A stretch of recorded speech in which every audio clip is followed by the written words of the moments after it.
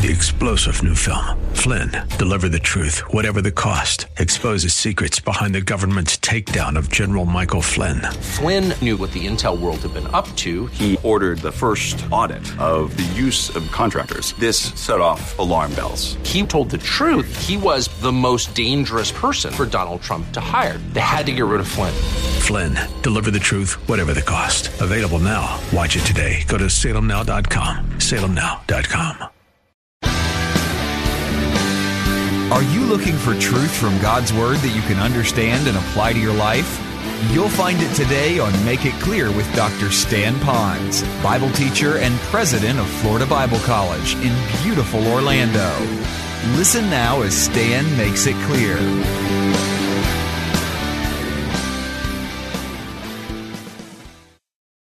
Article in front of the word, the day of wrath. It is a day of wrath and revelation of the righteous judgment of God. So if you will look up here for a moment, I don't mean to be this technical, but I don't know where else you're going to get this on a regular basis in church or Sunday school, maybe in ours here, but listen carefully. When it talks about storing up, it means that it is coming. God is giving you this grace right now, but we are still living under this cloud of self-righteousness and moralism. We have not changed. We're stubborn, unrepentant heart. So it's building, it's building, it's building. It's just not here yet, but it's coming, it's coming, it's coming, it's coming. This last Friday, I was asked to perform a wedding at Magic Island. It was absolutely beautiful. I'm telling you, as you look out over Magic Island, you could have faced in the direction of Diamond Head, or you could have looked down to Ala Moana, and the sky was so blue, and yet everybody was saying, hurricanes are coming, hurricanes are coming. I looked on my app on my phone, and it says, we're at level 1, it's coming, it's coming. Beautiful picture. Yesterday was a full day for me. Had to do a burial in Mililani, and I had to do another beach wedding of 2 wonderful believers at Sherwoods. Those of you know where Sherwood Forest is. Now, you remember what yesterday was like? It was gray. And all I could think about is how wet I'm going to get up in Mililani in an outdoor burial, have to jump in the car and go all the way to Sherwoods to do an outdoor wedding. God was so good. I looked at the map as we're now on the beach with this bride who was in a stunning white gown. The guy was drop dead handsome. He got the whole family that came. And as we're looking at this, I'm looking at, not only was there a flashing radar on my screen, but it was just lighting up with colors telling me that there was major cells of thunderstorms that were coming.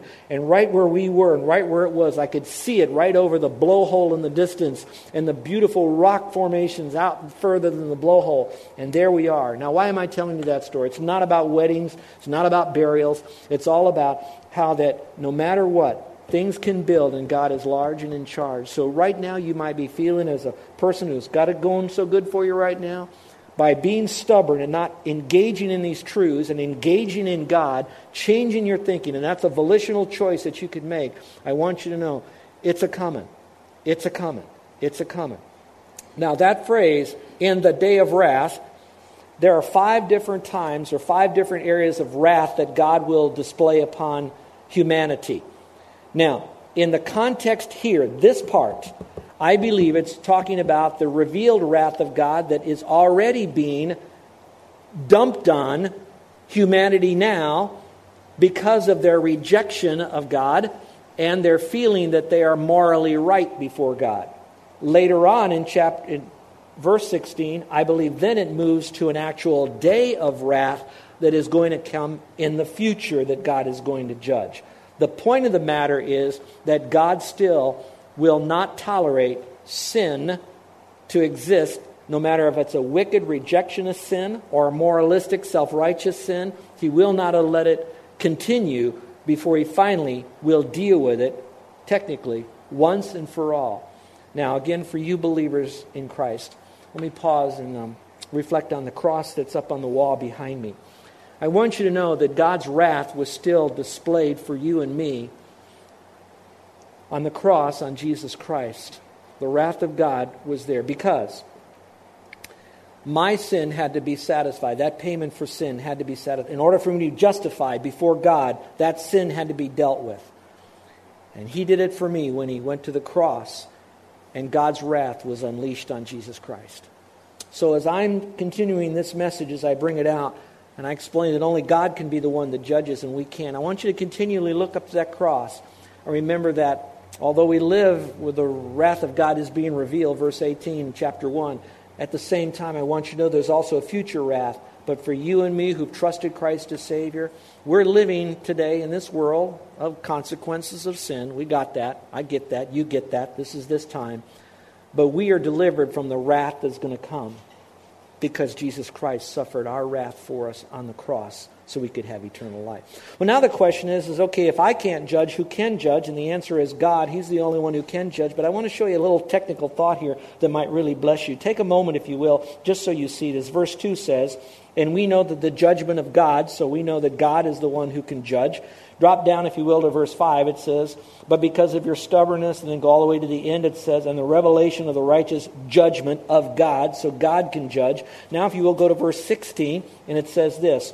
At the end of it, it says, God will judge. So you could then see, again, God will judge. But here's the little nuance.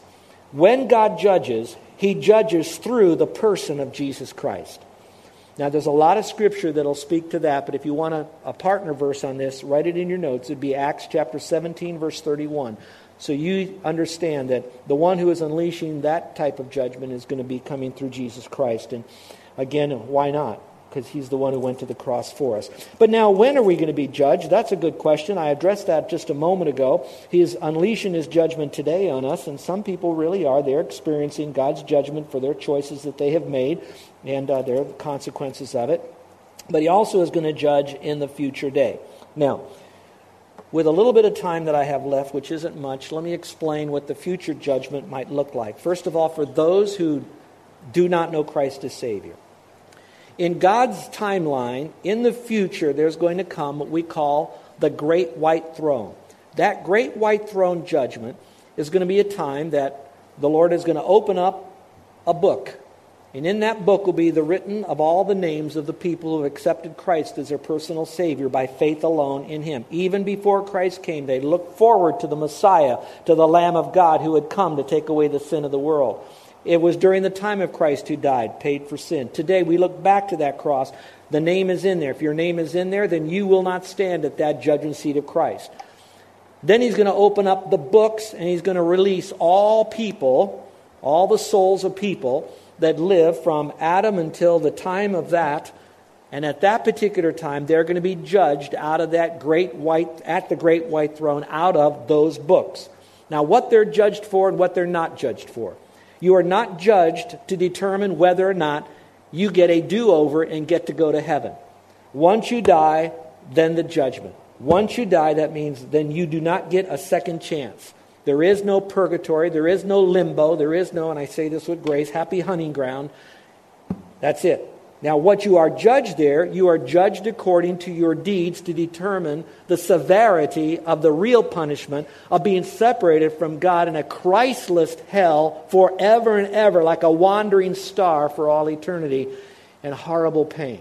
All right, but there are degrees of judgment there. That's the Great White Throne. So whether you're a heathen, we might use that term because of the context earlier, and rejecting Christ to the point of suppressing that truth and rejecting who Christ is, even though it's been revealed who God is, to those who are moralists, and then later on the religionist who counts totally on their spirituality and spiritual religion to help them have a connection to God without Christ alone, all right, they then will be at that Great White Throne. Those of you who know Christ as Savior, we will stand before another throne, and this would be called the judgment seat of Christ. And at this judgment seat, we too will be judged according to our deeds, not our sins. Our sins are already dealt with on the cross, like I told you behind me. Now we're judged by, first of all, did we do what we do in faith? Did we do what we do because we loved God and loved others? So the motives are being judged. The secret intents of the heart are being judged and how it fleshed out into the deeds. And at that time, then we will be rewarded accordingly. Not whether or not we still can go to heaven. Again, there's no purgatory, limbo, happy hunting ground, middle ground, anything. We still have eternal life. And then the rewards are multiple. Whether they're special crowns or ruling and reigning in special places with God during the millennium with Christ, that's available to us. So again, there is that judgment for those who don't know Christ as Savior. And the determination, listen carefully right now, the determination of that happens the moment you trust Christ as Savior. And if you delay, you're stubborn, unrepentant heart, you do not trust Christ, you have until the time your heart stops beating and you're absent from the body and you're separated from God for all eternity. You're already separated now, but once you die, there's no do-over. So that's why you need to trust Christ. I urge you to do that now because we don't know when we're going to die. When I pastored in upstate New York, there was a young man we mentored all through his ministry into college. He's pastoring a mega church in Iowa near a university town. His kids are all walking with God. His son is studying for the ministry, and I got a text last night that says that the son, Doug, please pray for him, had a horrible accident, and he's in an induced coma. He may die. It can happen to anybody. We don't know. So now, we talked about who does, God does. When does this all happen? How will he do this? Well, it's based on two truths. One is based on truth. So we already know when God judges, I don't have to come up with my own standards. God has his standards. It's found in Scripture. It's truth. He's truth. Holy Spirit's truth. Jesus is the way, the truth. The Word of God is truth. So it's based upon the truth of God. But it's also based upon other things as well. And it would be, I call it in the context of Scripture here, impartiality. If you will look in verse 11. Verse 11 is important. The reason God can judge is because he is God, but how does he judge? He has to use a standard, and that would be truth. But then what is the mechanism behind all of that? Verse 11 says, for there is no partiality with God.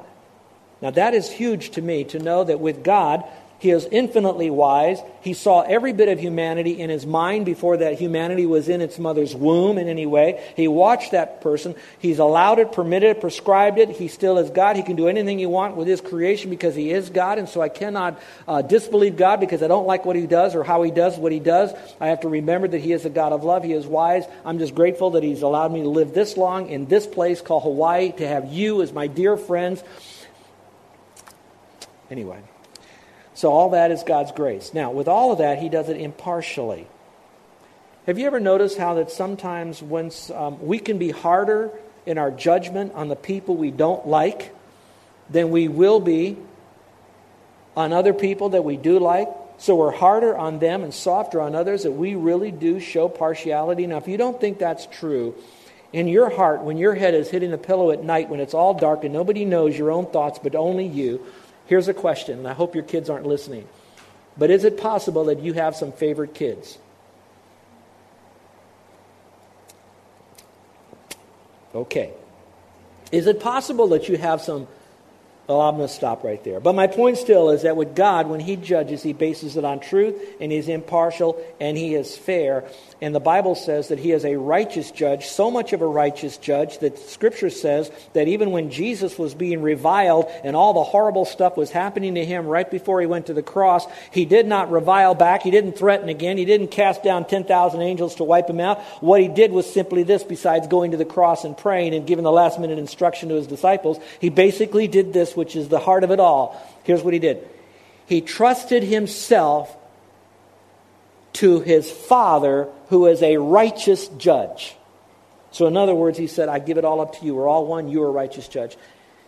And so no matter what Jesus went through, whatever you and I will go through, can we trust a righteous judge? So that's how he did it. So what will we be judged for? These will be real quick and we can end with this. What will we be judged for? There's three things. Number one, we're going to be judged according to our conduct, what we do. It says God, actually in context, I think there's a period at the end of the verse before, and I think this should say he will, but in here it's who will render to each person according to his deeds. So we're going to be judged according to what we do. To those who by perseverance in doing good, seek for glory and honor and immortality, eternal life. But to those who are selfishly ambitious and do not obey the truth, but obey unrighteousness, wrath, and indignation, there will be tribulation and distress for every soul of man who does evil, of the Jew first, and also the Greek, but glory and honor and peace to everyone who does good. Now, listen very carefully. If you need to look up here for just a second. I'm trying to use my hands to help you.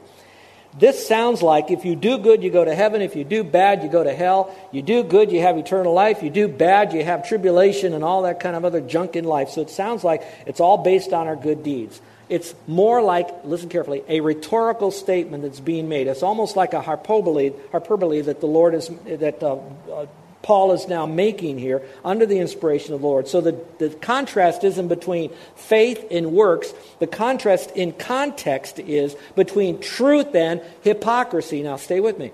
The reason this would be truth and hypocrisy, he's not saying you do all of this stuff and you finally make it to heaven. What he's basically saying, you do this, you have problems, you do that, you don't have problems. And Romans 3:10 through 12 says, there is none righteous, no, not one. So what he's basically saying, no matter how good you are, you're still going to have problems. Yeah, good things might happen for a while because, you do good deeds, certain things happen. But we all know that you can still do good stuff and bad stuff happens. We've all been through the Peter principle before. We've seen that happen and other things as well. So God still says that, and write down Romans 3:10 through 12, that no matter what we do, we're still underneath God's judgment apart from Jesus Christ. The second, it says, our conscience tells us. All right, now, this is answering this argument. You have the people that do not have the law. They do not have a righteous writing like the law. The non-Jewish people will say. What about them? Does God show less judgment on them? This verse says no, because they have, here's the phrase, a code of morality that is written in them called their conscience. So even if you do not have the Bible, even those people who reject God still have a standard of right and wrong. All you've got to do is go in and do some anthropological studies and sociology in some of these different tribes that are way over in the back country, and you're going to see that even though they didn't have the Bible, they still have a standard of right and wrong that often is very similar to what Scripture has right here, because that is a conscience factor that they have. Now watch. If they keep suppressing that conscience, they get, I don't want to say more wicked, but they act more wickedly when they start squenching that conscience right there. But they too are without excuse. Even though they have no law, they are still guilty and they need a Savior. Now what about those who have the law? Even if they have the law, now he's making the argument, you have the law, but you don't even keep all the law. Therefore, you already are definitely a sinner in need of a Savior. And by not keeping the law, it should be pointing you to Christ. And the only way is salvation by faith alone in Christ alone. And that's what the last part of that says. And then number 3, our character. It says, on that day, when according to my gospel, God will judge the secrets of men through Jesus Christ. So we're judged according to conduct, conscience, and character. And I call the character not so much the characteristics outwardly, but it's the character of my own heart. If you want, you could write the word motives down there. The secrets, my motives. I'm going to be judged for the things that I did. Which this verse is very powerful for those who are moralists, who says, don't you know how much I help the homeless? Don't you see how much I volunteer? Don't you see how much money I give? Don't you see the fact that I really do care, and altruistically I try to go into the world and relieve the suffering with all those that have disease? Let me tell you, I would stand back and I'm going to applaud you for doing that. I don't want you to leave here to think that doing good, Stan says, is bad. I'm not saying that. Not even Scripture. That's a good thing that you're doing. But what's happening here is the Lord is going to judge the motives of why you're doing this. And because we are still sinners, no matter how good we are, we're not perfect, and we're still underneath God's judgment. And that's why we need a Savior. So I close with this, my dear friends. Keep on doing good deeds. But remember that no matter how good you are, we'll never be good enough to go to heaven. You might work on your motives, and I'll tell you that's a good thing to have pure motives to try to do this. But even then, we cannot save ourselves. We need a Savior. So I promise you that we will all face Christ. All of us will be facing Christ one day. Some will face Him as our Savior because we've trusted in Him and as our Lord. Others will face Christ as a judge to determine the degrees of punishment that they're going to receive in hell. So I want you to know that whether you're a person who fully rejects Christ, even though He's been revealed to you as divine nature and eternal power, all that He's created, or whether you're a moralist to think that you've done so many good things, but we're still practicing the same things as the rejectionists have done, because what they're rejecting, even the moralist rejects. And what they're rejecting is, we are still lost. We need a Savior. Jesus is the only way. I'm trusting in Him. So however we're rejecting it, we need a Savior. Please trust Christ as your Savior. And when you do, and you come around these people that are around you, you love on them because you remember that it's the goodness of God that can bring about repentance. So you speak grace and graciously. You speak mercy and you speak mercifully. When you share with them that precious message that God loves you just the way you are. And if by you placing your faith in Him, you can have everlasting life. Let's pray, shall we? With every head bowed and every eye closed.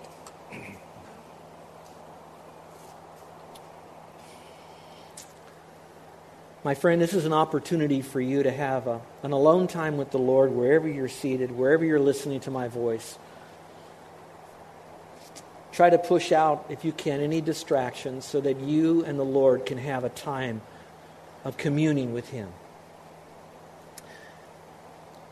Would you remember that God so loved you that He gave His only Son? He displayed His mercy and grace, His kindness to you and to me. No matter how long we've rejected Christ, no matter how long we felt we were almost as good as Christ, we moralized our life. He says, I love you, and He went to the cross, and He died, and He rose again. And our sin debt was paid for 2,000 years ago, and He's offering to us the free gift of eternal life if we'll accept the payment Christ made for us by trusting Him. Now, if you want to trust Him as your Savior, just trust Him. It's not even so much a prayer. It's a transaction where you are now fully realizing you can't save yourself. And you are thanking God for what Jesus Christ has done for you on the cross. And in so doing, you're relying upon Christ to save you, to give you eternal life and an eternal relationship. You're not saying, Lord, I'll trust you, but I'll also do religious deeds. I'll trust you and I'll also do good deeds together and depend on both of those to get to heaven. No, it's just, Lord, I'm trusting on you and you alone. It's grace and grace alone. Now, if you're doing that, I would like to pray for you. And so in a moment, I'm going to ask you to slip up your hand if you'd like me to do that. But let me remind you of something. Me praying for you won't get you to heaven. Raising your hand won't get you to heaven. Walking an aisle, standing up, filling out a card. None of those things will get you to heaven. The moment you transactionally trusted Christ in your heart, that moment you did. You believed in Him, not knowing that you have to do this, but actually doing that. That moment, you had eternal life. And now you're just kind of letting me know that. And I get a chance to pray for you after the fact. You've trusted Christ. Now, when I pray for you, I won't mention your name in my prayer. I'm not going to do anything to embarrass you. Later on, if you want to, you can talk to me or talk to my wife if you'd like. If you're a lady and would prefer talking to a woman, she's right here for you. But is there anyone in here today with heads bowed and eyes closed that would like to indicate that you're trusting Christ as your Savior and that today is the day that you've done that? And you'd like for me to pray for you. So with heads bowed, eyes closed, would you slip up your hand? Is there anyone at all? Thank you. All right. Now, for the rest of us, let's remember that verse we began with, that the goodness of God could bring about repentance, but a stubborn and unrepentant heart, that there will be a day of wrath for us. So let's take a moment and really come with Him with a broken and contrite spirit. Is there anything in your heart, in your life as a believer in Christ that you just want to confess right now? You want to give up? You want to, maybe it's self-righteousness or a judgmental attitude against other people. Maybe it's we become judgmental because we're now wanting to be God in their life.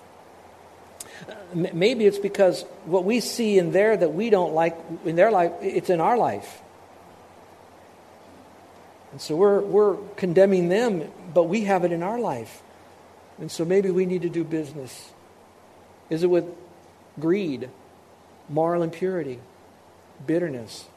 Is it a control factor where you've got to be in control of things or yourself or other people and you don't like it in other people and so you get into power struggles with them? Is it that? Whatever it might be, just lay it before a very gracious Lord who with forbearance and patience and kindness loves you. And as we move out here today,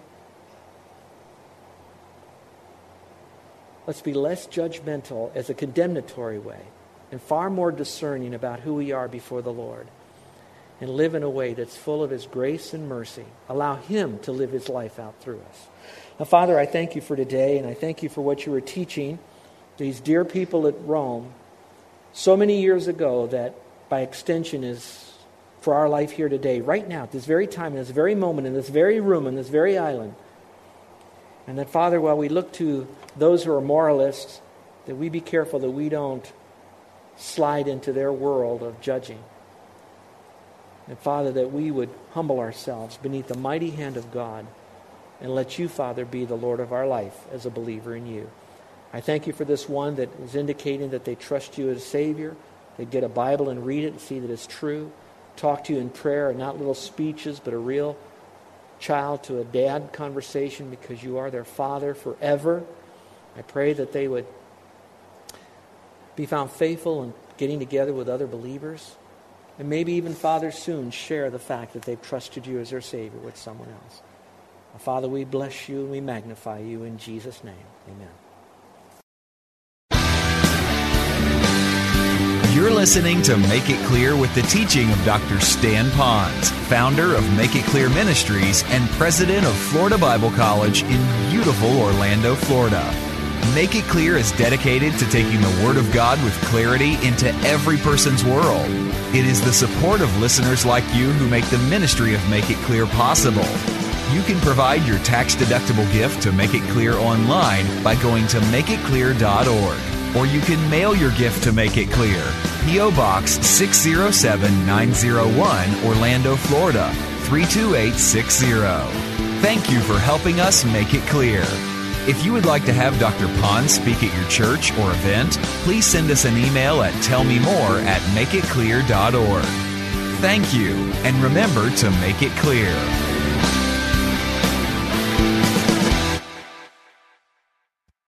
Three-star General Michael J. Flynn, head of the Pentagon Intelligence Agency, knew all the government's dirty secrets. He was one of the most respected generals in the military. Flynn knew what the intel world had been up to. He understood its funding. He ordered the first audit of the use of contractors. This set off alarm bells. The explosive new documentary, Flynn, Deliver the Truth, Whatever the Cost, uncovers the facts behind this scandal. Flynn told the truth. He was the most dangerous person for Donald Trump to hire. I find out the worst enemy that I'm going to face in my life is right here in America. They took my assessment and they wanted me to change it. And I was like, I'm not changing it. They had to get rid of Flynn. With in-depth interviews, archival footage, and never-before-seen personal records of the man behind the headlines. I just felt like I was drowning. Flynn, Deliver the Truth, Whatever the Cost. Available now. Watch it today. Go to salemnow.com. salemnow.com.